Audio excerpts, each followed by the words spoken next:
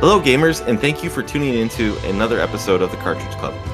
The Cartridge Club is a community of gamers, collectors, content creators, and gaming enthusiasts of all generations. This show that you're listening to is effectively a monthly book club, but for gamers. We pick a game, invite everyone in the club to play along, and select a couple community members to come on the show to discuss the game. My name is Ryan, aka It's Rocket Sauce, and I'm one of the hosts for this show. Without further ado, let me introduce the panel for this month.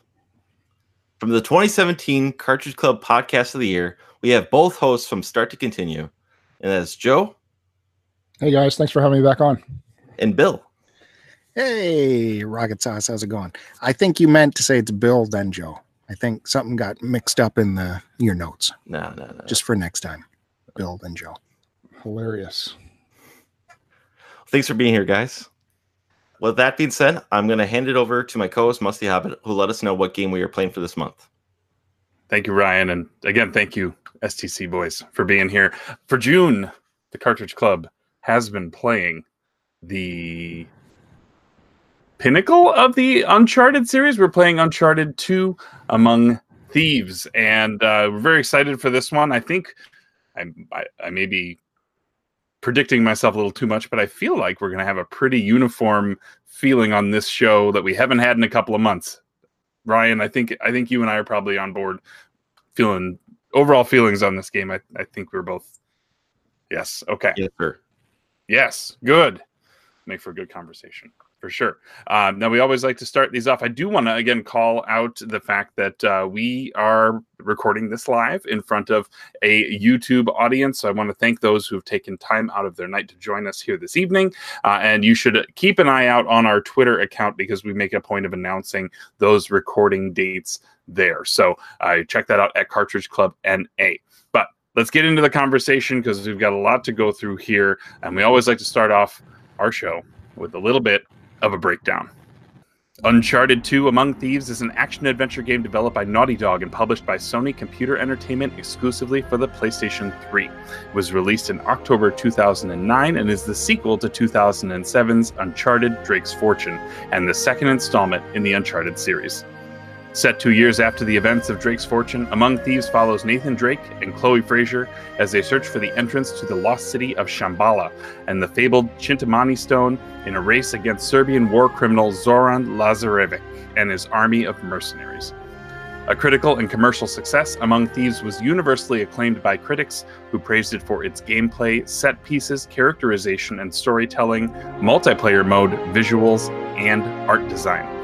Uncharted 2 Among Thieves received over 200 Game of the Year awards and is praised as being one of the best video games of all time, and even landed at number 86 on the Cartridge Club's top 100 games of all time. It remains to this day the most critically acclaimed installment in the Uncharted series. So with that kind of recognition, it'll be interesting to see how our panel feels about Drake's second quest, so let's take a deep, death-defying leap right into their overall impressions of the game. Look, what can I say? Uncharted 2, I loved it. It was a great time. I had only played Uncharted 1, and then I think I played The Last of Us, and then I moved into Uncharted 2. And the game just got better and better, in my opinion. And it was a fun adventure, action-packed. I love the cinematics, storytelling. It was like, controlling a movie from the start to the end. It had lots of ups and downs. Yeah, I loved it. It was a great time. Just a couple little tiny things bugged me, but otherwise it was a great game, in my opinion. Awesome. That's awesome. Now, Joe, how about you? What are your thoughts on Uncharted 2? Well, I just finished playing it at 2:30 this morning. But for me, that was my second playthrough. I originally finished playing this game for the first time January this year, and that was after finishing the first Drake's about 1 month before. So I sort of went from number 1 into number 2. And I've been sitting on actually all 4 games for quite some time. And I just finally got my ass in gear and started playing them. I really enjoyed this one. I thought it was definitely a step up over the first Drake's.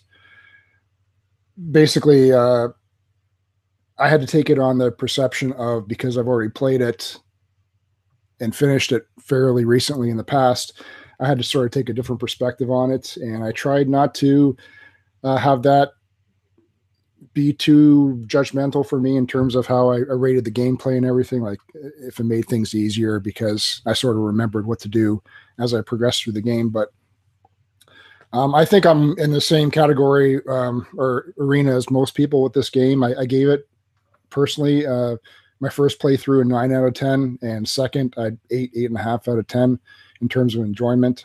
It's very cinematic, very wide scoping in terms of its music, the artistry of it in terms of graphics, gameplay, game control, storyline, and the depth of the characters in the game. So I really enjoyed it. I'm glad I finally got into it. And when this podcast is over, or this record, this week I'll be starting Drake's 3.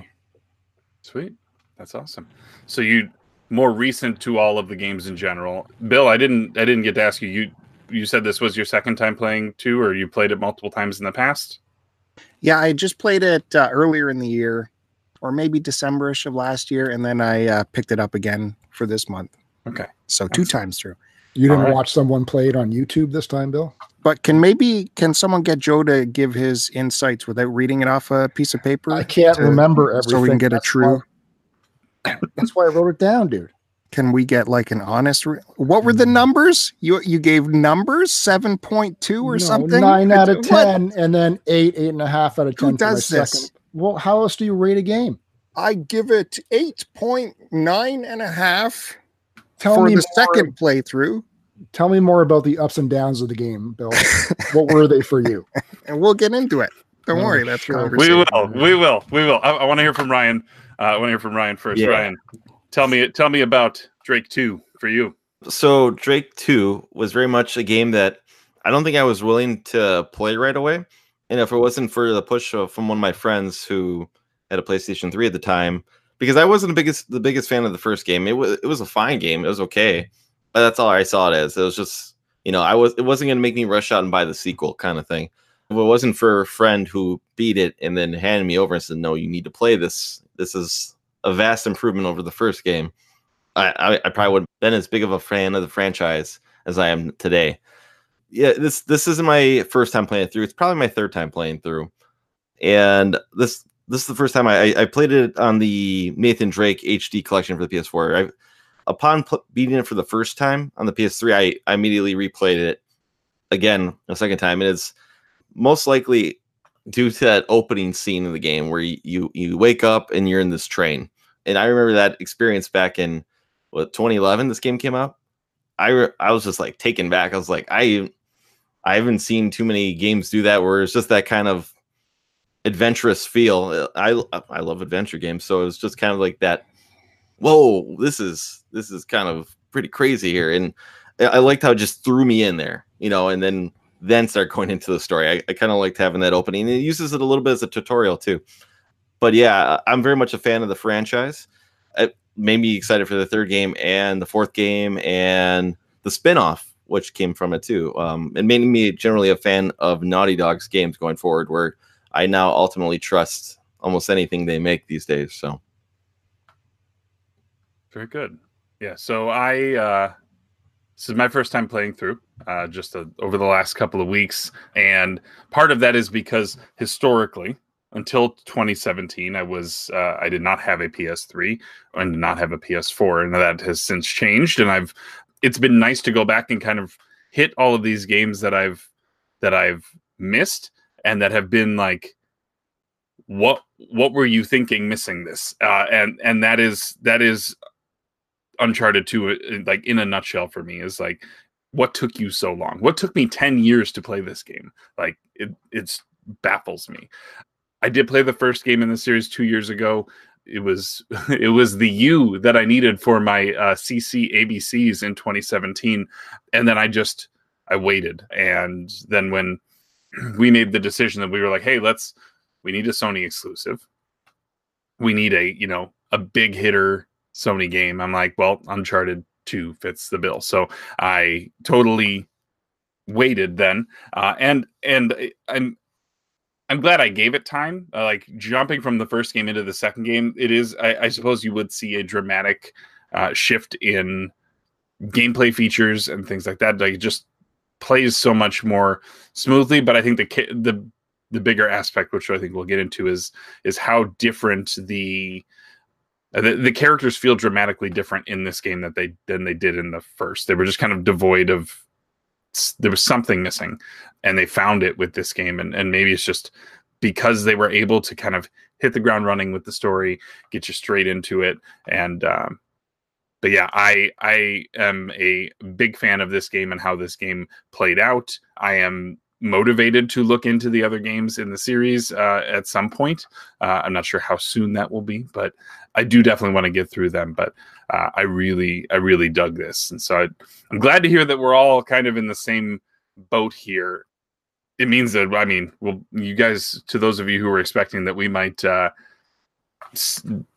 have a gush fest over this game, I don't know. Like that is probably what's going to happen here. But let's get into it. We've got quite a bit to go over, but let's talk a little bit about one of the biggest things. Joe, you mentioned it, the way the characters are fleshed out here.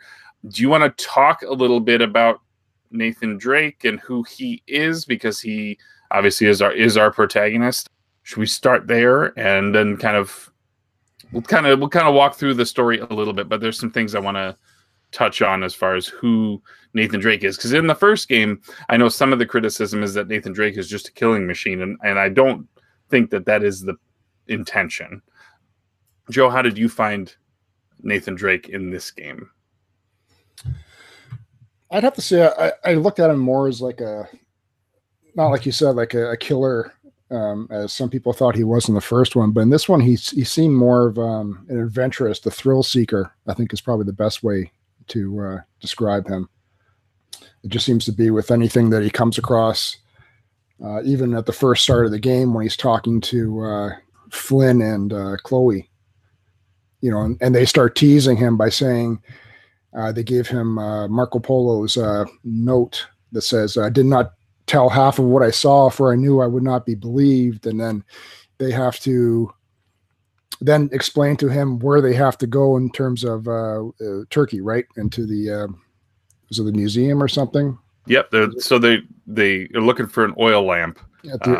Just some nondescript oil lamp that happens to be in this museum, right? So they already know from history of other people that the fact that it's almost 100% chance of them being caught, and whoever gets caught there tends to be in prison for X amount of years automatically, no trial or anything like that. And that doesn't even deter him. So I think thrill seeker is probably just the best way to describe him. He also has, obviously, as we've seen throughout the game, certain situations where he interjects comedy into scenes where their lives are on the line, or they're in a harrowing situation, and he throws out this quip one-liner a lot, much like similar to like an Indiana Jones kind of movie. So he's got that sort of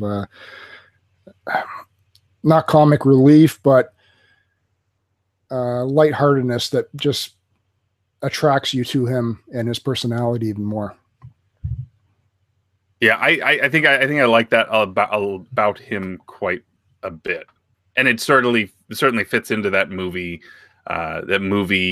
protagonist, kind of almost Han Solo-ish as well, or anyone else played by Harrison Ford at some point. But yeah, so he goes on this mission with Harry and Chloe to try and get this oil lamp, which is supposed to house the secret to Marco Polo's lost fleet, as far as like where that fleet washed up.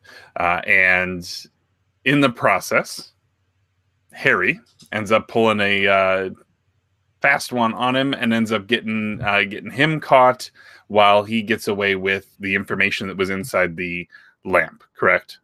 Absolutely. Yes. But let's just say it though. Drake is a dirty thief. We're talking about his character. He is a dirty, dirty thief. He's charming and all that, but and he's knows all this historical knowledge and he can figure stuff out. But he's not at all about preservation or keeping stuff safe for the future generations to look at, as seen in that first scene. He gets that lamp and smash right away. Didn't even take a picture of it. Just smash. And so you find that Drake now has been imprisoned. He's been there for, I believe it's 3 months at this point, and he gets let out by none other than his best buddy in the previous game, Sully, Victor Sullivan, who lets him out under the guise of the fact that Chloe is there too. So I want to ask you guys about Chloe. Chloe's new to the series at this point, although she and Drake clearly have a past. But Bill, what do you think about Chloe? She was very interesting to me personally right off the bat because I recognized her voice, or her voice grated right inside of me because I'm a big Farscape fan. So I recognized that voice right away as she played a character on Farscape. And there she is on screen as Chloe. She's sassy and sexy and dirty a little bit, with the hair wisping in her face. You can tell you probably shouldn't trust her as far as she talks, but it's interesting. You want to see where she's going to take you. So Ryan, Yes. I want to ask you about what do you think about Chloe? Team Chloe. Hashtag Team Chloe. Team Chloe. Yeah, she is my favorite character in the franchise. Spoiler alert, you will see her somewhere down the road playing these franchises. So much so that she gets her own game. So, spoiler, she does not die in this game. No, I really dislike her character. Maybe because she is sassy. That she's not as, I don't want to say, Elena is what described in when they first meet. Elena and Chloe first meet is last year's model, correct? Where she's the more, I guess, good girl of the two girls, and the boring one, if you ask me. I'll take the boring one. Yeah. So come on. I don't know. Chloe's more adventurous, and that's why I like her more. But like Bill was saying, you get this portrayal from her because you just get a tone where when it's back and forth with Drake, he's like, I don't know if I trust her or not, and then I do, and then I don't because she betrayed me, she backstabbed me. But it's a little bit back and forth. But the acting is so good in this game that I guess I gotta allow it. If I could just interject as well. Yeah. I looked at them as both, as I got closer to the end of the game, I started thinking about this. Chloe's got the dark hair and she wears the darker clothes, and Elena's got the blonde hair and she's got the light colored clothes. So I almost looked at them as being the good angel and the bad angel on each of Drake's shoulders, sort of trying to pull him one way or the other. What internet reviewer did you pull that from? Pulled that out of my ass. Is where I pulled that out of, right? Okay. And I'm on Team Elena because I like them blonde and I like them. I thought body wise they're both pretty good. I got to side with Joe on this one. Shoving both of their butts in our faces. So Elena's the way to go. I like last year's model. She's tough. She shot plenty of people. She took a grenade. She's hot and she's got the less raspy voice. So and she hasn't got the hair in the face the whole time. The thing I wanted to point out with Chloe is, like, you mentioned that she can't be trusted, but like every single opportunity that somebody else walks in the room, she's like, I don't know these people, and pulls a gun on you, right? Like there is no, she's always looking out for herself. Quite selfish. She does basically tell you to leave Elena's photographer to die, and proceeds to then again turn on you because you didn't. Don't go into television, folks. Yes, especially if you're going to Borneo in the process. That's probably not the best place to be. So through this adventure with Drake and Elena and Chloe, they all sort of weave throughout, but you are sent all over some really nice looking destinations. I know that for me in particular, there were a couple of areas that I really dug. Did you guys have certain areas of the story that you particularly liked, like some of the temples, or there was that one point when you're going through the Tibetan village with the tank chasing you? Did you guys have a sort of favorite that stuck out more than others, Joe?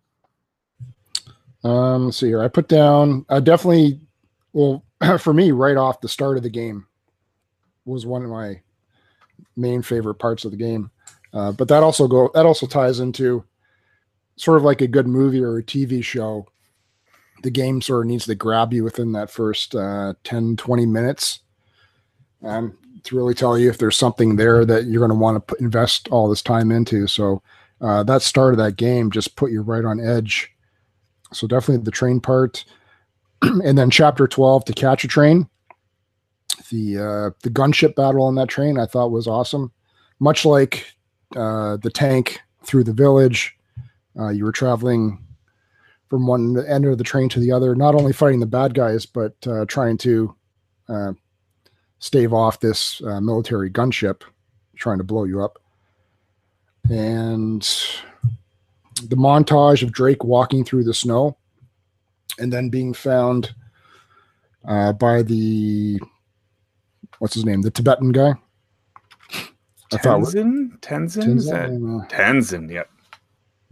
I thought that was just it was a very cinematic piece where it just showed him with, they crossfade to a different scene, a different angle of him stumbling through the snow. Then I also put the train crash battle with all the soldiers. So after the crash, and after you get up to the top and you're trying to work your way through the wreckage, I really enjoyed that part. And then another favorite was when I passed Musty in the number of headshot kills that I did in the game. Oh, you got more than I did? Yeah. And I think I got more than Sauce, but I was, like I said, it was like 2:30 in the morning, so I was pretty tired. I don't remember if I saw that or not. I know one person you didn't get more headshots than. No, I know you like head. Taking shots to the head. Come on. How much do I have to say? Yeah. One other part, chapter 9, when Elena dropped the line "Honor Among Thieves." I love it when characters in the movie sort of like make a reference to the title. It's very James Bondish. So I love it when she dropped that line. I popped for it. You loved it. Bill, how about you? Some favorite moments from the story. Hey, real talk here. Those scenes where you get in the temples or where there's huge statuary set pieces, man, I would just spend a lot of time just panning the camera around trying to get the best camera angle to see this entire giant statue. I thought those were really imaginative and they looked really good, especially that one temple where that huge statue is like laying down and you got to drive that thing into him to get him to open his mouth. So you go down the shaft. That whole statue looked really cool to me. I liked all that. I don't know what you would call it.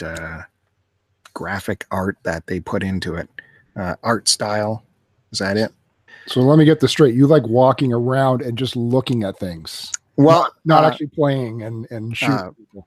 The question was, what did you like seeing in the game? And I'm saying all the statuary was impressive, immersive, and it was giant and engulfed you. I thought that was cool. Yeah, I can make up stories how I, played through the train scene and all that, or how much fun you had as you probably died a million times in the snow after the train. And, act tough, but I'm telling you what looked good. It was the art style really drew me in. Art direction. Thank you, Ben. Yeah, there are a few moments, yes, and you called out a couple of them. I was going to bring up the one that ended up having all of those. There were the pedestals that were. You had you went one way, tension went the other way, and then you kind of had to work your way back to the middle. Yeah. And all these rising pedestals, it's just this is insane. I do not know any individual who'd be like Nathan Drake's level of confidence for his ability to catch a corner is insane. His hands must be massive. Don't shake his hand. Right. I'll rip it right off. Well, and his shoulder strength to do jumps, the jumps you have to do from just your hands basically to another side, right? Yeah. Oh, for sure. Yeah. That's that dude, man. Those scenes to me also had the reverse effect too, because they were so outlandish. It's how did a primitive people build this crazy temple to have all these traps and these, things to happen to make this open and the light shines here and on this key goes in there. How could they actually build something so massive? Because I do like a little bit of realism. happening. And as you got to these giant set pieces, it's like, who the hell would have built that? How would they have come up with that?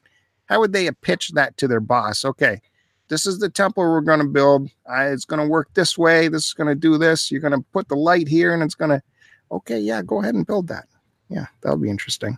But, what can you do? It's a video game. I think it's based off of like research from history books of other temples. So yeah. That's probably what they got it from. Absolutely. Yeah. But still, like, I don't know that anything exists that we like. I don't know if there is anything in this world, real world, that exists in the same kind of scale that some of these things exist. And I mean, I think that's what makes it grounded, but still fantastic, in that sort of sense. Some of the stuff, just like the city in the clouds kind of thing that you had going on say 2/3 of the way through the game, where you're trying to work your way into this Serbian mercenary camps that are built into these crumbling stone structures. Like, just even the thought that is like perched on the side of a mountain, and you're again jumping with no regard for your own safety is just it's I'm gonna say it's breathtaking before anybody else does. I'm claiming that one. But Musty, did any of Drake's super physical ability ever draw you out of the game, in terms of that leap being obviously unable for 99% of everybody out there, but he seems to have no problem jumping for this rope that seems completely out of reach, or hand walking himself across a ledge that's covered in ice or it's got flowing water on it? I can see how it could for some. It didn't draw me out. And I think maybe it's because this was still a little more realistic than other games that do, like, if you look at other games that came out around the same time, like Mass Effect 2, right? Came out the same year, and the stuff that happens in that is so on a different spectrum. Like, it's hard to stay grounded in that, but at the same time, it's easier to forgive the stuff that happens in that game because of the fact that it is clearly set in a sci-fi world that is nothing like anything that we have now. Whereas this game, I don't know, like I believe that there's somebody out there that can do the things that he's doing, and I'm willing to let that suspension of disbelief occur in this situation for me. I wish I had like an ounce of that like bravado and like willingness to do that type of dangerous stuff, but like, I don't rock climb. Like, are you crazy? Like some of the stuff that he does traversal wise is amazing, and it's something that you see in the big action movies these days, and it's really impressive. But you still have these moments where like they've shown you this whole time that climbing up this rock walls that look like this, or climbing up bricks that look like this, is going to be okay, and then all of a sudden they throw a hook and they let a brick crumble here, or they let the thing that you're on all of a sudden is unstable and you have to react quickly, otherwise you are going to die along with it. And it's when you're able to then still catch yourself in those moments and keep those segments of the game flowing that it's cool that they can switch that up, and so it doesn't get the same action that you're doing at the beginning when you're climbing up that train. You get, even when you have to do that same train again, it just feels there's something different about how it feels in that moment. And maybe it's because you've gotten a little more background as to why you're hanging from this train now. But yeah, I think that's where I'm at on that. Ryan, do you have any qualms with Nathan Drake's near superhuman abilities here?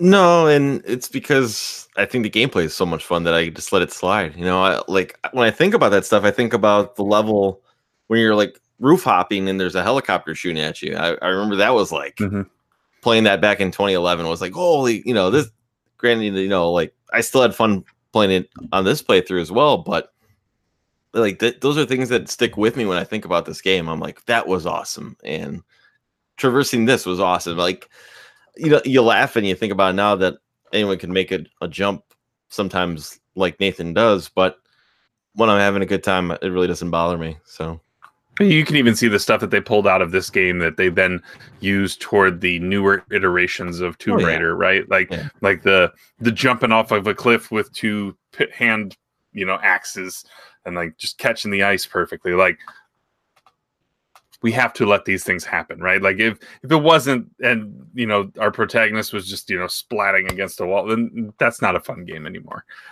And so you have to let that happen a little bit. But I feel like the balance was relatively good.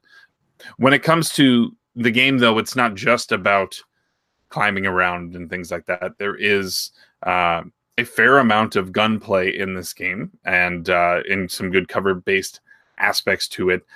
How did you guys, Bill, I'm going to start with you here. How did you feel like the difficulty was balanced between all of the exploration stuff and then when you get into these sort of shooting segments? How did you feel about that?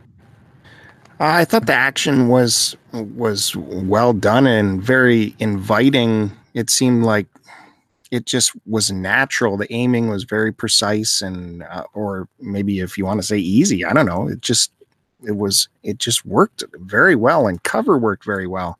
And when he got into a situation, he automatically kind of went into stealth mode. You didn't have to make him crawl or anything like that. He automatically went into stealth mode, and then you could just jump behind cover. You could look over the cover, or you could, climb around it, wait for a guy, take him out stealthily, or go guns a-blazing, whatever you wanted to do. But it wasn't janky at all to me. Maybe the odd time you'd try and jump into cover and the game didn't know you're trying to jump into cover and he's just doing a dance behind a pillar. That kind of stuff was awkward, but that did not happen as often as you might think. It was more very fluid, very easy to get into cover, and all kinds of like shooting styles you could do. You could just shoot blindly. You could run and gun. You could precision shoot. I found, it was great. It was great action. Blind fire, I think it was a good, smart move here. And I have to wonder how much of that they pulled from like Gears of War, or all of the first game and Gears came out within a year of each other. So I don't know that they directly are affected by it, but both of them use a lot of similar cover mechanics. The blind fire, though, was great. Did you have a favorite weapon, Bill, or a favorite combination of weapons? I'd probably just use the AK more than anything because it's the easiest to pick up. Although the bigger machine gun after that, what was it called? Is it the M4? Yeah, that was pretty nice too. You have to use the crossbow at some point, but it's very limited. Some of those big pistols that were super powerful but had very little ammunition, I was very hesitant to pick up because I like having ammo. I like having ammo in my pocket. I don't like having no ammo. So I was more to grab the big long guns with lots of ammo lying around, like the AK-47. Now, Joe, you said you were more of a precision guy with headshots and whatnot. Did you have thoughts on the gunplay itself, or did you have a favorite gun or weapon combination? I sort of treated this like I do most of my other games, where I like to stick to 1 or 2, 3 weapons at the most and just sort of get the most experience out of those. So I always did the standard handgun that you came with, as well as, like Bill said, either whatever was lying around, the AK-47 or the M4, just because of availability. I didn't bother with the shotgun. I hate those kind of weapons. There was the gun called the pistol. Oh yeah, Pistol. Those, like the shotgun and the pistol, I used out of, if I just was in a big battle and completely ran out of ammo, I would just pick that up. But mainly, I like snipering. The few times that the sniper rifle was available, I took advantage of it. I wish there had been more opportunities to have more ammo for it, in terms of me being able to keep it and hold on to it. But really, I would stick with the handgun for the main part, and I probably played about at least 70% of the game with it, whereby I would just do strictly focusing on doing headshots. Also in terms of conserving ammo, but I also wanted to mention in terms of the gameplay mechanics, one thing Naughty Dog did really well with this game, and I can't remember how they did it with the first one. It's been too long, but throughout the game, even at the very start, there was also sort of no tutorial in terms of gameplay or how you moved your man or do your jumping or do your shooting. They did such a great job in terms of sort of incorporating the tutorial into the gameplay in such a way that it's easy for anyone just to pick up and figure out how to, shoot or how to jump from ledge to ledge or to do any sort of the acrobatic abilities. So I thought that was kudos to Naughty Dog for doing that. But yeah, it's nice when you get that game. There's some like retro titles that really get a lot of credit for doing exactly that. Super Metroid, Mega Man games, they really kind of push that type of learning, especially early on. The thing I found was that there were moments when if you weren't figuring it out, it does almost tell you what to do, like outright. I had it happen a few times, and one time it's like, I know what I have to do. I know that's the answer. Like, stop telling me that's what I have to do. I just can't do it. Well, there's one part I found frustrating, and that was, where was it? It was in the swamp or something. I think it was the part where you had to turn on the detonators that were set there by someone else. There's like 4 different detonators. You had to turn them on, explode all the shit. And then what's his face? Sully was up on a ledge, and he was beside this tower that had a guard in it. And you were supposed to throw a grenade into the tower to destroy it, but I ended up doing a headshot on the guard. And then he kept telling me to get up to where he was. And I couldn't find any way to do it. I was kept looking for handholds on ledges or ropes to climb up or vines. And in the end, you had to actually toss a grenade in there, explode the tower up so that you could walk up one of its beams after it collapses. So that happened a couple times throughout the game. Those were a couple frustrating parts, but aside from that, they were pretty straightforward in terms of what you could do or what not to do. The Naughty Dog ledge always gets me, where you're walking along and you got to jump down a giant ledge to get to the next area, and that the shit's going to hit the fan once you drop down the ledge. It's like, oh, here's the Naughty Dog ledge. As soon as I go down, going back, it's going to be hell. That happens quite a bit. That always drives me crazy. One thing I found is that the ledges here weren't quite as, like, in other games that follow the similar mechanic of the traversal puzzles. Sometimes those handholds are so clearly marked, and this I felt like they did a pretty good job of not making it too telegraphed. They also really don't let you see, and this was actually a comment from our forums. Top Spot mentioned the fact that in a lot of these climbing puzzles or climbing areas, right, you kind of had to get in before you could really see what was going to end up happening. So it's really just a linear kind of path of you. I'm going to jump from this one to this one to this one to this one, then I'm going to jump backwards across to this. Like, there wasn't a whole lot of discovery there. And so that was one of his comments, was that you're just simply funneled into a specific path to get forward, and that's that. And I think, Joe, your example of the that watchtower that you have to blow up with a grenade is a perfect example of that. Like, they didn't have a backup plan for you if you didn't take out that tower. But I bet if you now in that moment, Sully's like yelling at you to do something, right? Like that's the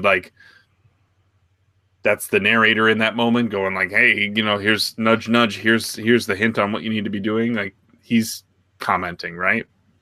He was just saying something like, hey, get up here, or let's get going, kind of thing, right? And then he would just stand there beside the tower that I didn't blow up yet. Yeah.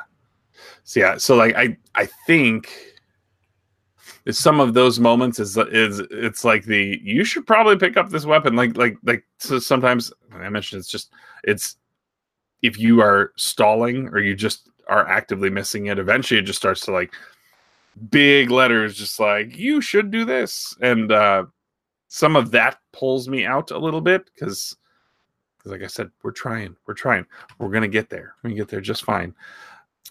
Now, Ryan, there's one aspect of gameplay that we haven't talked about yet that you specifically wanted to talk about, and it gives some reference to Naughty Dog's prior work. Do you want to talk about that? Yeah. So one thing I relearned, I guess, while playing this game, because I want to say maybe it happens in the third game as well, and maybe the fourth one. It's been a while since I played it, but the crash levels, the Crash Bandicoot, you run towards the screen while something's chasing you from behind. And I thought it was a great homage because, it's Naughty Dog. I don't know if it is the first game, but it's the game that I know them for being famous for was Crash, right? And their first mascot. And it seems like there's like them kind of making an homage to one of their older games, saying like, I don't know. I mean, I think it fits in perfectly well with the high action style kind of game. If this can be kind of compared to like an action movie with the camera angle facing, our hero running towards the camera, I think it works really well with this game a lot. Yeah, and it does look like, just based off of like Naughty Dog's origin, I think Crash was their like biggest one that kind of elevated them up, aside from like some much smaller. They're almost an indie studio before that. But Crash put them on the map with PlayStation, and then obviously Naughty Dog is a staple for PlayStation, the platform itself going forward. But yeah, I thought those were fun moments. There's one because I mean, it takes a mechanic out of a game that's very child friendly, right? And now all of a sudden you're running away from like a truck that has guys shooting at you, and you're trying to shoot the tires of the truck at the same time, and it just kind of, it feels comfortable. It feels comfortable to do that, except when the truck that you blow up then lands on top of you over and over and over again, which was my experience. I really like the driving scene though. There's one where you are trying to catch up to the train because you need to then jump onto the train, but you're leaving the village, and Elena's driving a truck with a turret on the back, and you just like it feels like some of the great gallery shooters that have like been reminiscent of like 16-bit past, and have just kind of put you in those moments, and I really enjoyed those. I like jumping from one truck to another, and then using that for cover to get a different angle on a guy. Like that one felt like a lot of fun, and it kind of flowed right into that train sequence, which felt like it went on forever. Did you guys enjoy that, Bill? I think you were saying that you ran into some moments where like the train turned just at the wrong moment. Like you hit a turn on the track. Was that you who was making those comments? No, I don't think so, but I can see what they're talking about for sure. But yeah, what you're saying with the jumping on the other trucks to get better angle, man, it's so creative. You're not expecting, you're thinking, oh, here's the thing like Halo where you jump on the turret and shoot the guys as the other guy's driving. And then they come up with this other thing where you start jumping on it. It was great. It's so cinematic and exciting. I like that. And then the train, you jump on that. And I think that was the case, right? It takes curves, and you can aim your shot with the curve. You can try, but like, if you commit just at the moment when the train really starts going, you're like, woo, like right into the forest. And that's true. Yeah. That train sequence though went on for a long time, like a very long time. Go ahead, Joe. Sorry, Musty. I was going to say I like that part when on the train. And is it when you're going through the tunnel?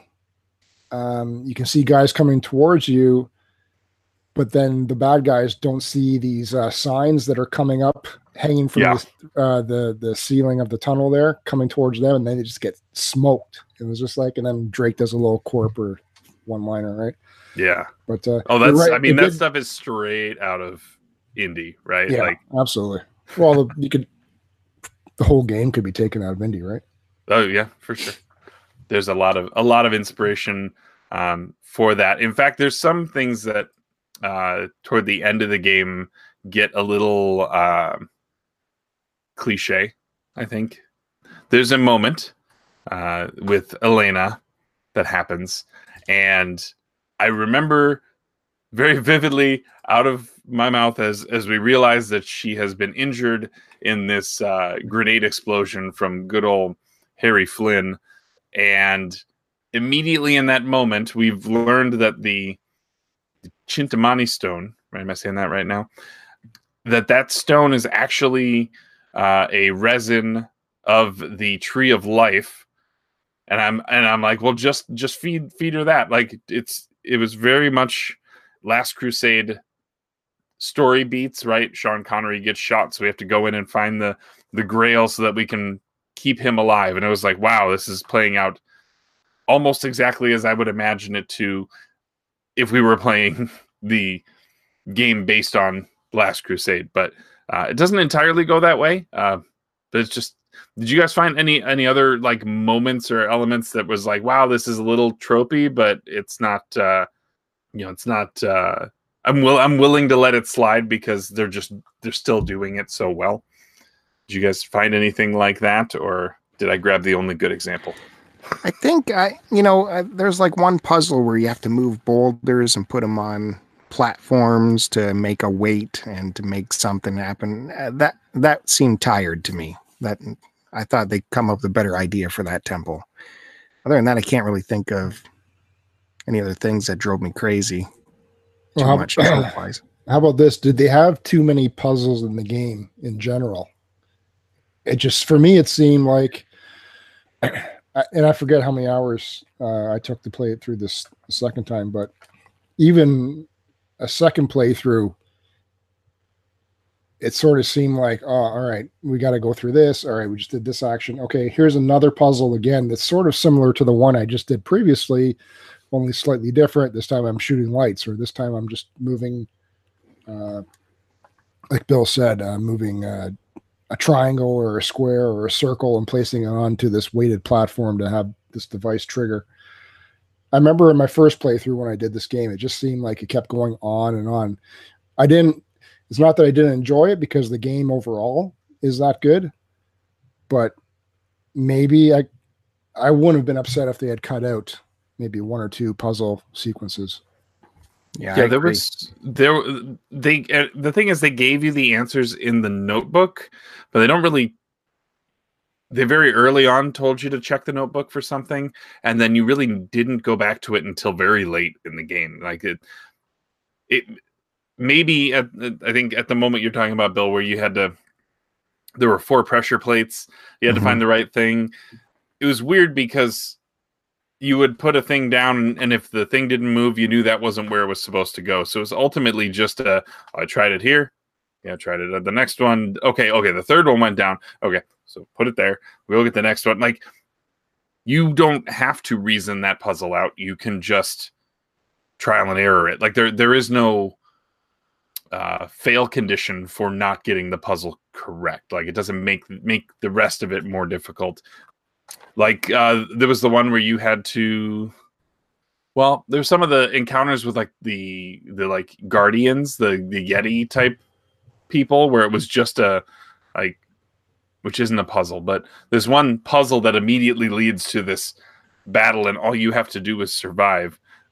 And it just like that puzzle was just a sheer rotate these things until you get the right ones. Like, to some of the, I was trying to think of other games around that time, and Ryan and I were talking about this, and like God of War,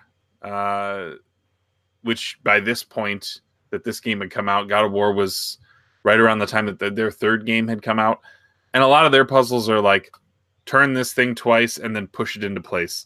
And Ryan, you had another example that we brought up, and I can't remember what it is. Yeah, it reminded me a little bit more of the classic Resident Evil puzzles. Like, I got a lot of those vibes where it's just like push this to that, or to get this into unlock said path. I got that vibe a little bit from it too.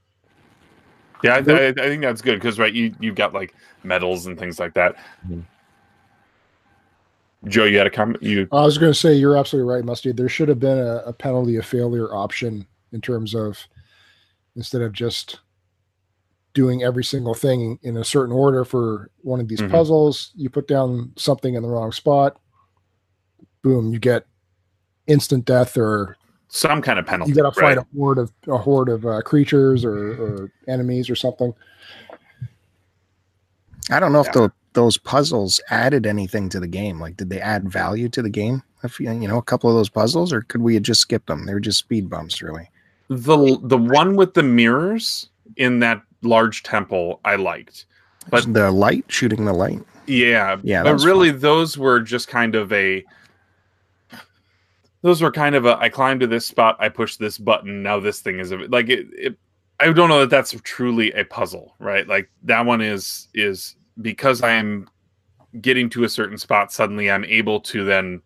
Now this thing falls into place, and now the light can be shown upon this spot, right? And now this opens up, right? It's we did have one example, so thank you, Top Spot, for the example. There was the room with you and Chloe get in there, and the spiked ceiling starts coming down, and you had to quickly think of how to stop that. But you didn't have a ton of options, right? Like that one, unfortunately, I think somebody as I was streaming it, somebody was like, shoot the teeth. I was like, oh yeah, duh. It's like part of me is like throwing a grenade in there, and it's like, no, just shoot them, and it'll resolve itself. I just want to say though, so I think some of the puzzles in the defense, and not saying all of them, because I completely see Bill's point of them being just like parts to slow you down for a little bit here. But I think also part of it is to show you that, Nathan, I guess, is a thief and somewhat, having to use his ability to traverse around. I guess just maybe enhance Drake more as a thief is the only thing I can really put it to, that he's this great thief and here's why, Yeah, he's able to solve puzzles that the other team can't. That's why they need Drake. Of course, he just opens the door for everybody to follow him. So I don't know how smart he really is. Yeah, he's like, here, you have to pick. You pick which one of these ladies we're gonna shoot. And he's like, don't shoot either of them. I'll do whatever you want. Like, and let's be honest, I think most of us probably would answer something similar, but it's just, yeah. What do you guys? Well, a bunch of times he has an army right on his ass, and he's just running away, and then, there's the thing I got to solve. Okay, I'm going to solve that, and then I'm not going to hide the fact that I opened this door for the people following me. It's just like, close the door at least. Throw some leaves over it. Nope. Oh, what do you know? They followed us in here. Now there's another big fight. That stuff drives me crazy. Yeah. So you end up bringing, like, throughout this whole thing, you end up bringing this mercenary into Shangri-La or Shambhala, which are two names for the same thing that are equally confusing to speak. What I wanted to talk about quickly was what you guys thought about how the end played out, right? So Elena's been injured, Chloe is with her, and then you've gone in toward the core of the Tree of Life to find this Lazarevich consuming the resin of the Tree of Life, which is supposed to make him invincible. And then you basically have to fight against him one-on-one. Joe, I want to ask you first, like, what did you think about that fight? Did you find it fulfilling? Was there something more that you feel they could have done in that encounter? Well, I like the overall aspect of it. Can we say how we fought him off, or do we not? Yeah, sure. Why not? Or? Yep. I mean, I'd say it's fair game at this point, and I think a lot of the people who are here live have already experienced it, and those who haven't, skip ahead a couple minutes if you don't want to know some pro strats for fighting this guy. Well, I thought they did a good job in terms of making it how they tied in you shooting the congealed sap throughout that circular terrain, and then as you did it, and he was close enough and it exploded, it damaged him as well as damaging the tree of life, so that they're all intertwined together. I remember the first time I played it, I was focusing on shooting him at first without it really being effective. My one complaint would be is I wish they had done it so that there might have been another option, because all I did was, and I'm assuming everyone else did this, is I would just run around the outer track, turning occasionally to make sure to see that he was still sort of following me, and then time it so that when he got to a certain point in front of that sap, shoot it, and then I would just take off running again. So it's sort of just like a big hamster wheel chase with him chasing me around. So my complaint with that was I wish there could have been some sort of other option, or I guess you could have cut across the middle, but I just found going in that one continual motion in a circle with him chasing you and you picking him off at the opportune point, the best way to fight him off. But I liked as you were doing it and you got closer to the end and you saw the damage occur to him, at the same time the whole tree area was starting to really shake and rumble, and it made your traversing through it that much more difficult. But I don't know. Well, and he starts to throw grenades too. Like all of a sudden he's got like here's 5 grenades. Dodge those. But even that, if you just kept on going in the same direction, very few times you would take a hit from one of them, right? If you stood still, that's obviously true. You would. But I don't know. Graphic wise, I really enjoyed that part though. Like I love that whole tree of life being sort of like a living entity. I don't know what else they could have done to it. Bill, what did you think of the end? I think, like Joe said, in the hamster wheel, I think I was looking for something a little bit more creative, because we saw so many creative set pieces that I didn't see coming as you played through this game. Like, you were in that office building that got shot by the helicopter and the floor starts to fall and you jump through a bay window. And then this guy, all I'm doing is I'm running over that fallen tree, turn around, sap, shoot, go around again, and I make my way up that fallen tree again, turn around, shoot, back, do it again, and you do that over and over and over again. Now, sure, I died a couple times because you just lose the rhythm or whatever. But for this game, I don't know what they could have done. I just think there could have been something more creative for the last guy. I didn't want a big thing like a lot of games where you fight the big boss and then along with the big boss comes waves of smaller enemies you have to deal with. I wasn't looking forward to that. I don't know what. Just something more creative, like you're swinging on a vine and having to shoot him at the same time as he's pulling on your leg or something. I don't know. Yeah, go ahead, Joe. Sorry, Musty. I just want to say I do remember when I first played it, I thought there was going to be like almost like a Resident Evil sort of transition in his character, because he took this and then after you did, a certain amount of damage on him, he would suddenly, I was expecting him to morph or change. He'd have another phase into those blue guys or something like that. Like not just sort of heal and become normal looking. I thought originally there was going to be some secondary transformation to his character or appearance, but yeah. Well, from the first game, I mean, the first game introduces a mutation based enemy type toward the end, and they do the same thing here, but there were some fights. Now I'm not going to say that the fight with him at the end was easy, because I don't feel like it was easy, but there were fights earlier in that once you've made it into Shambhala that are quite difficult if you are not equipped properly. There's one fight where you have to fight against like some 4 or 5 of those Guardian guys, and if you don't get their crossbow, which is a one-hit kill on them, like you have a real chance of running out of ammo entirely against those guys. Yeah, and their grenade dudes come out too. Yeah, ramp it up. Yep. Yeah, they got their own guys shooting crossbows. They got the one guy chasing you, just like smash, trying to crush you. And yeah, it's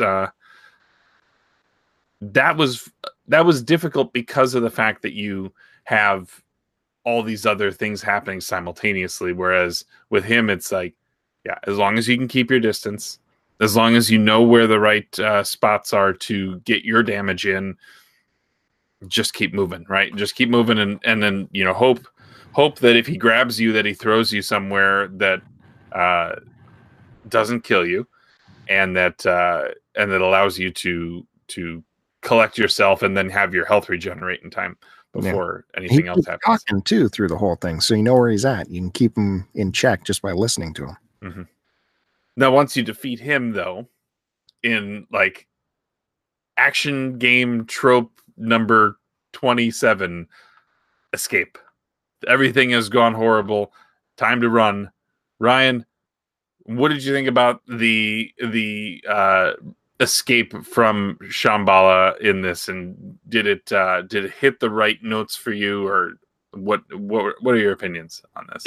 For this case, I actually do enjoy it because I think it fits kind of the scenario with what the game's kind of set, right? With all these crumbling environments and stuff. I enjoy it a lot more than I enjoy, I guess, the final boss fight. Or I think it's kind of a proper end. Game's coming to an end. It's time to escape. Now it's like you said, a classic trope. It happens in Resident Evil 2, Escape the City, right? At the end, when the world's coming apart here on you. So I know it's a trope, but I think it fits the scenario very well for this game. So with that, you get your jumping in there. The occasional part right at the end where I think you have to shoot the guy that's holding on to Chloe there. It's a little bit more the cinematic. Is great. It fits the game for what it is. I would agree with you. I feel like one of the things that it does out of convenience by blowing up this area is that suddenly the thing that you were going for this whole time can't come up again in later games, right? They clearly had plans to do Uncharted 3 already at this point when they were making Uncharted 2. So to me, it's like, if this Tree of Life still existed afterwards, would you not be still trying to get to it? Whereas if you blow it up, then suddenly that can't be your MacGuffin to go to doing the next phase of Nathan Drake's journey, right? Like maybe that's part of it. I don't, but I will admit that there were like twice that I died during that escape, and I was like, if I have to fight that boss again, I'm going to be super upset. And thankfully, I didn't. Checkpoints plenty in this game. Yeah, and that's healthy for a game like this, especially one that has a fair number of cutscenes. Like, I wouldn't want to, and those are skippable, by the way. That's also a nice thing. So if you do have to replay something, you can quickly move along and get past it. Bill, earlier you brought up the fact that this game feels like playing a movie, but I feel like I hear that term used in a negative connotation, whereas you praised it as a positive. Do you feel like we need to see more games that do this type of thing, or what are your thoughts on this sort of cinematic action game genre as a whole? I just think it was a nice balance of cinematics with action. It's not like you were sitting through a 10-minute cinematic or anything. And as well as it was just creatively merged into gameplay where you'd just be walking along and suddenly the camera would change on its own to give you either this great wide shot or the camera would come swooping in close behind you. Like when you tried to squeeze into cracks, the camera would come in behind you and give you a nice new angle.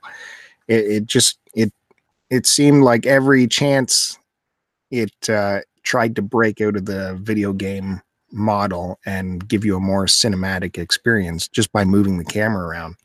And of course the score really played a big part of that too. The music was always there carrying the momentum. So I think it was just a perfect balance of the two.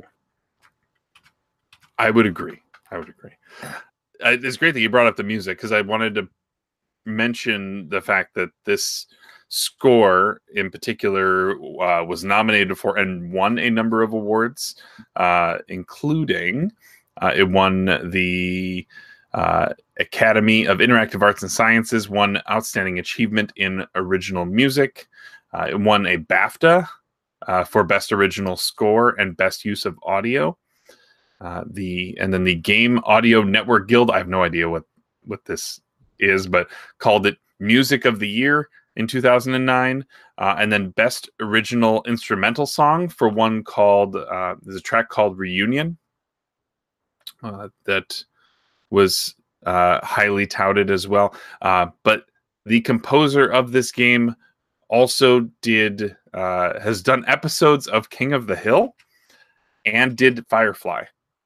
And I'm not sure if I can pick on specific aspects of it that like relate, but like I love the Firefly soundtrack and well, Serenity in particular. I feel like that's probably a lot of the same. But yeah, he hasn't really done a whole lot since then though. So I think he did Uncharted 3 and then did not continue on beyond that. So, but yeah, music wise though, Bill, you're totally right. There's a lot to the overall soundtrack, but like there's not a lot of like moment to moment. Like I remember this specific part of this specific thing because of the music that was playing along with it. To me, it was kind of like how in a I'm going to relate Indiana Jones again, right? There's like 3 songs that you know from an Indiana Jones soundtrack, and the rest of it is just like great ambient music that plays while you're adventuring. I feel like that's kind of what they're, I mean, that's almost exactly what they were aiming for here, but I feel like that's what they got out of it. Do any of you agree or disagree, or do you have thoughts about the soundtrack? I don't want to be the only one who talks about that. But. What's it called? With me, the only thing I can think of why I can't remember too many tracks from this game is that there's like so much stuff going on during the game that I'm not probably focusing in on this. You know, I'm focusing in more on the acting performance of the characters, or solving a puzzle, or in combat where I'm not really focusing what's going on. So it's stuff that it just kind of fades away because my attention is diverted somewhere else. Well, there is not like a slow part so much so where the music is catchy and it's kicking in my head. The parts that are the slow parts there, the music generally calmed down. And the only thing I can really compare that to and where this happens is probably puzzle solving, where it's generally quiet because I think they want you to probably concentrate and focus more.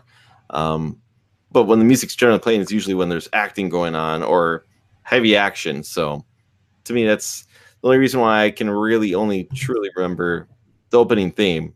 Not to say that the soundtrack is bad. It's just hard for me to remember what other tunes were in this game.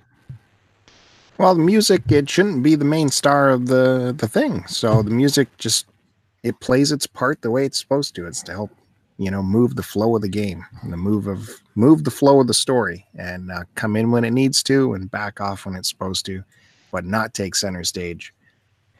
Yeah, I couldn't tell you any distinct music either. For me, it's like Musty. You posted that link for the song Reunion, I think that was called, and I couldn't, by the name alone, I couldn't tell you what it was, but after hearing about it, yeah, I do remember it. For me, it was all good, but in the sense that it never drew me out of the gameplay. Every distinct piece of music sort of fit the section of the game that it was composed for. So for me, when that happens, that sort of makes the game and the music that much better. Like it's not, like I said, it doesn't draw you out. It all sort of comes together as one, as opposed to being 2 separate entities, gameplay and music. I see that.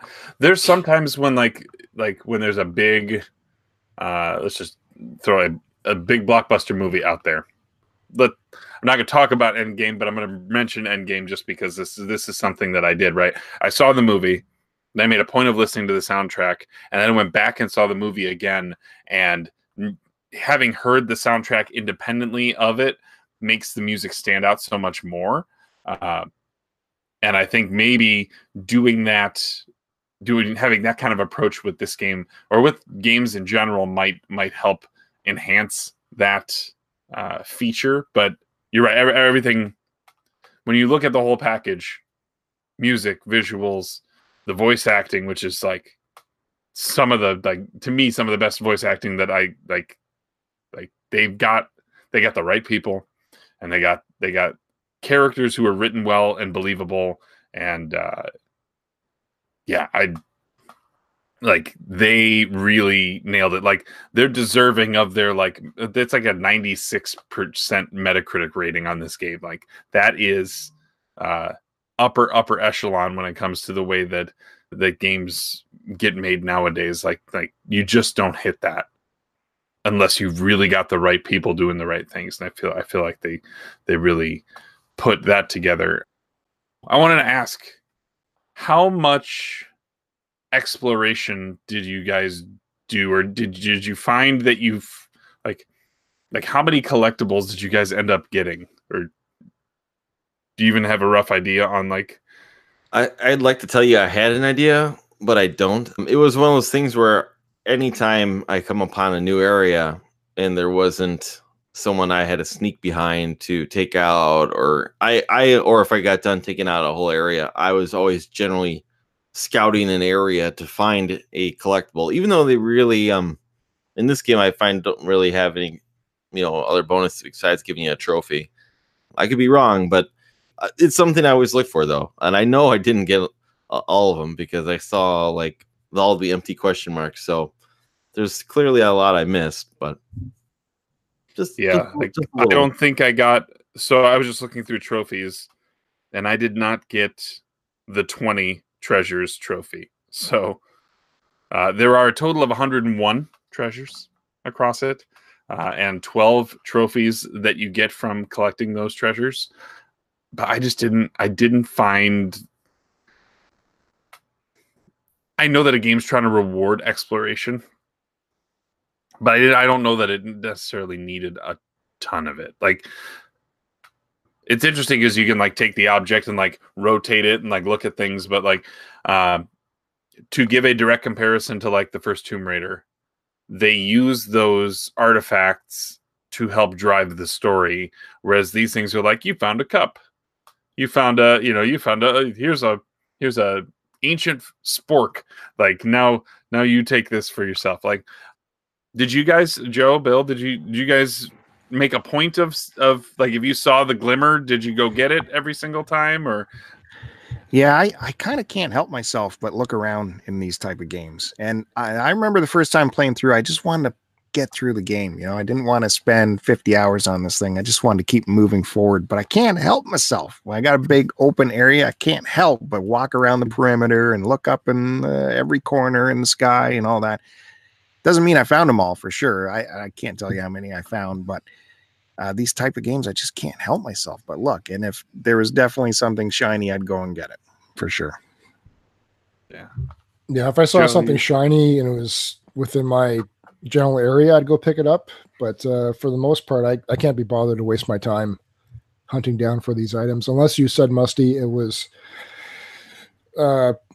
specific or needed to help progress the story in some sort of sense. But in terms of, I don't think any of them were. In this these case. items they're put there for completionists, and I just don't care. I got better things to do. I did find, though, in this playthrough, I did find 5 or 6 new items that I didn't have previously. So, but nowhere near the 101 that you need to get. Yeah, it seems like this was still the couple years in, like 3 years into the whole trophies and achievements concept. In fact, the trophies came later, right? Like PS3 didn't launch with trophies, right? They did not. Okay. So this is still like early on where they're like, okay, well, that's why there's 12 individual trophies for this. It's like, you found 1 item, you found 10, you found 20, so on and so forth. And it's just like, it's filler. I get what they're trying to do is they're trying to pull you into areas that some designer, some artist spent a ton of time trying to make this thing, like Bill, you were talking about set pieces, right? They want you to see those things, and this is the way that they can kind of coax people into seeing those things, is by putting an object on this cliff, and from this cliff you can see something magnificent that somebody spent weeks of time to perfect. But the question is, if you didn't put the treasure there, is that viewpoint like even necessary, right? Could they just put a rock wall there and not have to worry about it? I have to wonder how much of an impact, or like what the scale would feel like if you change that up a little bit. It's all adding flavor. It's all It is. Flavor. It is. It helps build. It helps build out the world. I mean, maybe those things, if I took the time to actually read the descriptions, maybe they ground it even more, right? Just the fact that like the whole time you're going after something, this like legendary treasure. I mean, the first game was like that too, right? Because Nathan Drake is a descendant of Sir Francis Drake, right? Like, so he's already like steeped in like treasure, that whole treasure mythology, and like El Dorado, like all of those kind of things. That was the first game. But in this one, you've got Marco Polo. One of the funniest moments in this game, you come upon a swimming pool and you jump into the swimming pool, and immediately I think Elena's with you at that moment. And does she say Marco, or do you say Marco? Drake says Marco. I think it only happens if you jump in the pool. Like if okay. I'm so glad I did that. Triggered. It's a little bit of conversation back and forth. It is, yeah, like little moments like that. You guys talked about the quips and things like that, but like everything is kind of relaxed for a minute. You're no longer being chased by a chopper, and so you get this little moment of like levity where you get people play Marco Polo, which I thought that was great. That's a trophy too, I think. It might have been. Yeah. I hope. Achievement wise though, how great was it? I guess this is a PS4 thing, the remaster, when like Joe said earlier, you get those stat updates on your friends for like your headshots or the amount of enemies killed. You get a little scoreboard update in the corner, how much better you're doing, or how you tied a friend or something like that. I thought those were great. Yeah, it definitely gave me something to like look forward to. Like, oh, I just topped Q-Dog, or oh, here's Musty, just got past him or something like that. Something to look forward to. Then you're like, all right, I got to start stacking these here, so give myself a little bit of a lead. Does it tell you when someone else beats your current score? I forget. I think when you beat someone's, it doesn't tell you when they beat you, but it tells you when you beat them, I believe. At least on the PS4 version. I don't think this is on the PS3. I think it was an addition to the HD remake. See, yeah. I think I'd have to go back and look, because I don't remember it popping up somebody else's numbers, which means either I'm worse than all of you at this, or I just don't remember. Oh, you must have got past Q-Dog. Maybe that happened so early I didn't even realize it. I think when he's played it though. He's played it. I know. I mean, he was the one for. I brought up the CC 100, right? And Eric was the one who did the voiceover for that. I know that he likes this game a lot. Otherwise, he wouldn't have done the voiceover for it. For sure, he just must have did a a no kill run or something, because I think we all got the. You beat the Mighty Q-Dog announcement. There you go. Do you think Mighty Q-Dog is Team Chloe or Team Elena? Oh, I think he likes it a little dirtier. So I think he's going Chloe. Yeah. Well, Mrs. Q's got dark hair, right? Yep. All right. Oh. Dog's getting dirty. Out of respect. All right. Good. Okay. Anything we missed? Anything else you guys want to? I know. Oh, sorry. Go ahead, Bill. Oh, thank you, Joe. Thank you very much. If I had a quip about something, it's that I have to hit a button to collect my ammo. Does that drive anyone else crazy? Nope. I'm 50-50 on it. I like that option. I'm used to game. Yeah, I mean, in this case, there's the chance that you could be cycling weapons so frequently. But one of the drawbacks to having you pick up all the ammo is that you could actually accidentally switch to, like Joe, you said you didn't like the shotguns, right? Like if you had a shotgun sitting amongst a whole bunch of other things, if you just happened to be pointed at the wrong one, all of a sudden you swapped weapons. Yeah, absolutely. There's not a good way to stop that. Or I don't know if I couldn't see the grenades good enough where they are on the ground, but you could see the notifications. You just start hitting the pickup, the grenade button, but you're throwing your gun away and picking up a piece of crap gun or something. If it's ammo, it should be auto pickup. If it's ammo for something that you have equipped. Yeah. I can see that. Especially if they're trying, because then you still let the other guns exist on the ground. Yeah, for the gun I have equipped, I should just automatically pick it up as long as I run over it. That's what I would have liked to see.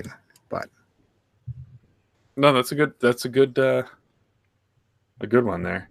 I know we touched on it briefly before. We were talking about Nathan's journal, and at the start of this record, we had said when we'd asked what we thought about him, it was said that he's essentially a thief in general. But when you really took a look at his journal, I liked how it showed not just his side of collecting or hunting, but it also showed a more personal side, because there was different pages where there's like 2 pages where it showed, I guess it was all the women that he was in love with, because it had their names. It had a flower taped to the page by their name, and it also had like their phone numbers in it. And I think Elena and Chloe were in those 2 pages as well. So that sort of showed like a more personal side, I guess, of him, as well as it had some comedic pages in there as well. There was 2 pages that had Sully in there, and it had different expressions. Oh yeah, he had drawn different expressions over the same photo: delight, compassion, anger, and something else. So that was sort of like a comedic take. And then there was another page where it was called the scare meter, and going from least scary to most scary. Like it was Sully's mustache, slippery naked guy, and then the Sasquatch creatures as the most scary. And not to mention, aside from those comedic pages, if you really stopped and did a nice close up and looked at the other pages, there was really good detail drawn for some of the statues and some of the maps and stuff that were comparable to what was in game. So I went down a bit of a wormhole after reading that journal, and just other people had recreated them on YouTube. So I was looking at that. I just thought it was a nice addition to the game. I like it when they give you details like that you can choose to whether to go into or whether not to bother with it. Yeah, for sure. I can see Joe, whose games he normally plays are static images for 3 hours with dialogue. I can see him getting sucked into Drake's journal. He probably put 17 hours into the journal, just on one page, right? It was a good read. Yeah. Okay. Yeah, it helps flesh out. I didn't realize there was the stuff about with the phone numbers and things like that. That shows a more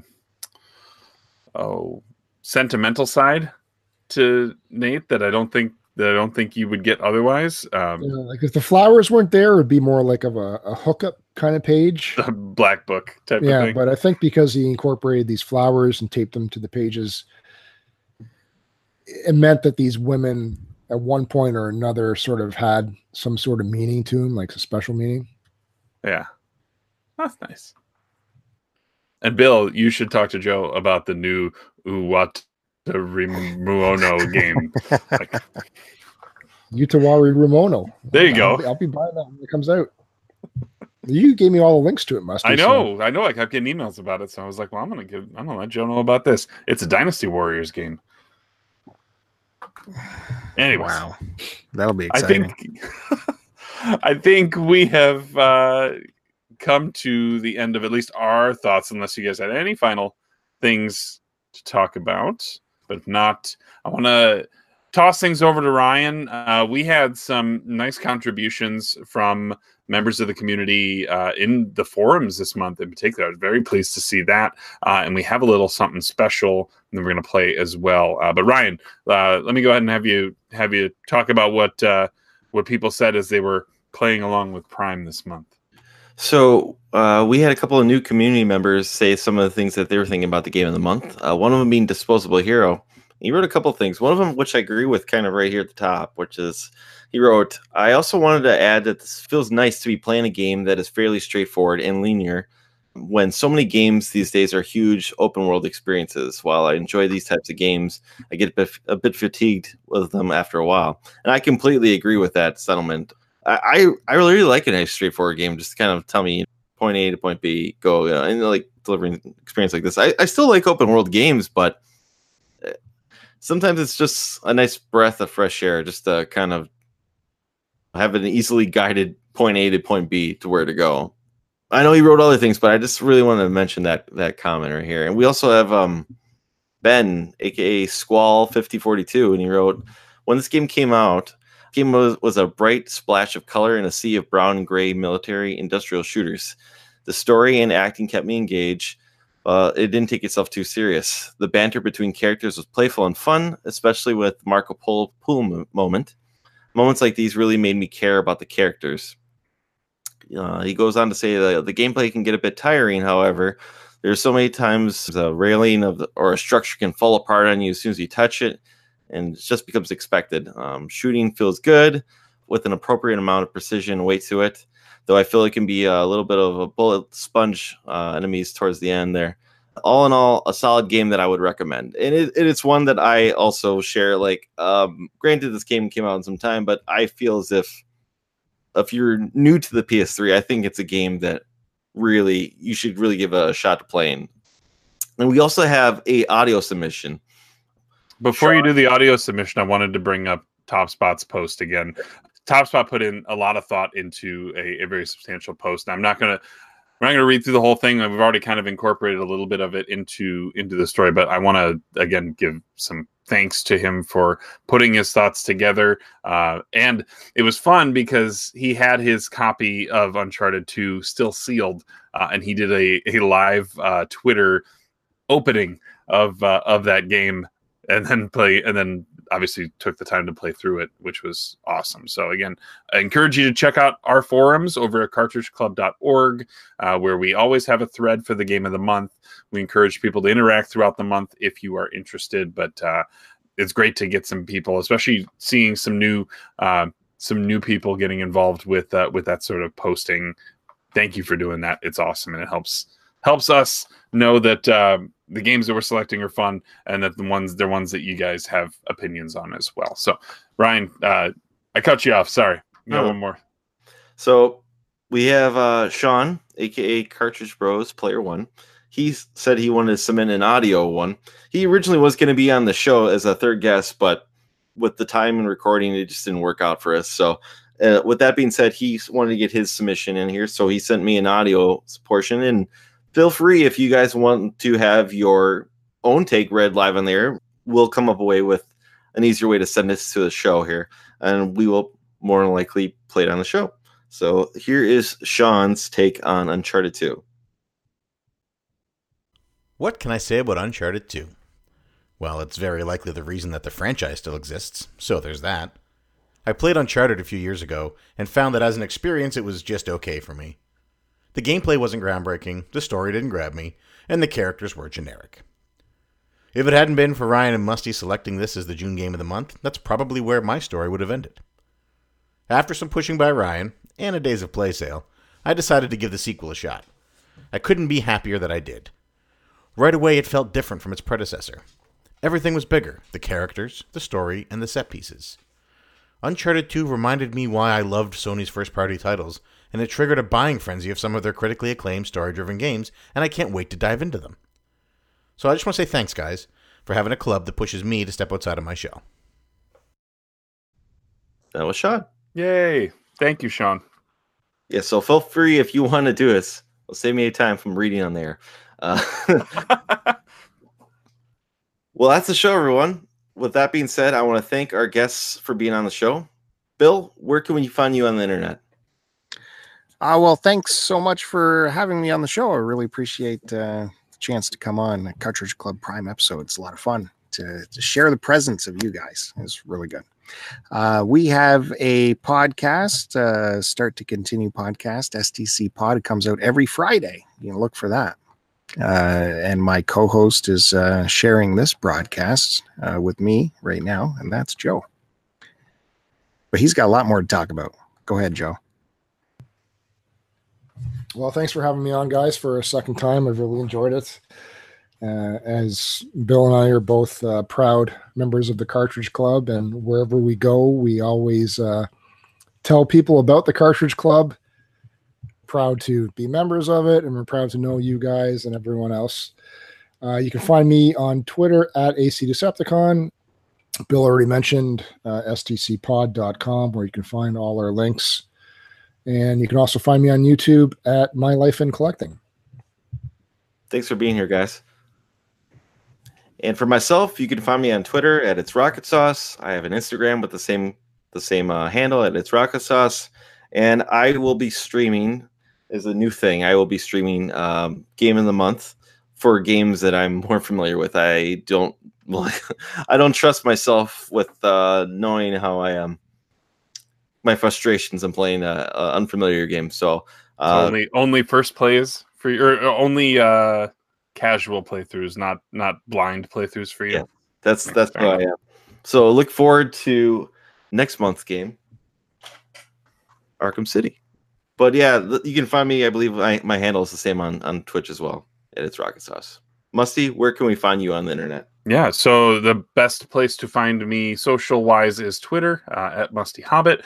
And you can find me about 3 times a week on Twitch at twitch.tv/Musty Hobbit. And I still have the YouTube channel, which is Second Breakfast. You can find me there as well. But yeah, thanks a lot for coming out, guys. Again, Ryan just mentioned that next month, July, we are playing Batman Arkham City, which you can find on the Xbox 360, on the Xbox One as part of the Return to Arkham remaster, and that's on Game Pass as well. It's also available on the Wii U. It's on the PS3, the PS4, and the PC. So if you do decide to play Arkham City with us this month, or if you simply have the game in your collection, tweet out a picture of the game, the start screen, you playing. Make sure you tag it with hashtag #PlayAlongWithPrime. We'll be taking all the individuals who end up using that hashtag and putting them into a drawing that we draw at the CC Awards, and we'll be picking one individual to select a game of the month for the month of March. So more details to come there, but please let people know that you are playing along, or that this is the game of the month that we have selected for each month. I would also like to point you again at the forums. We made a bunch of announcements at our E3 coverage for the first 6 months of Season 7. I won't go through reiterating them here, but check out cartridgeclub.org.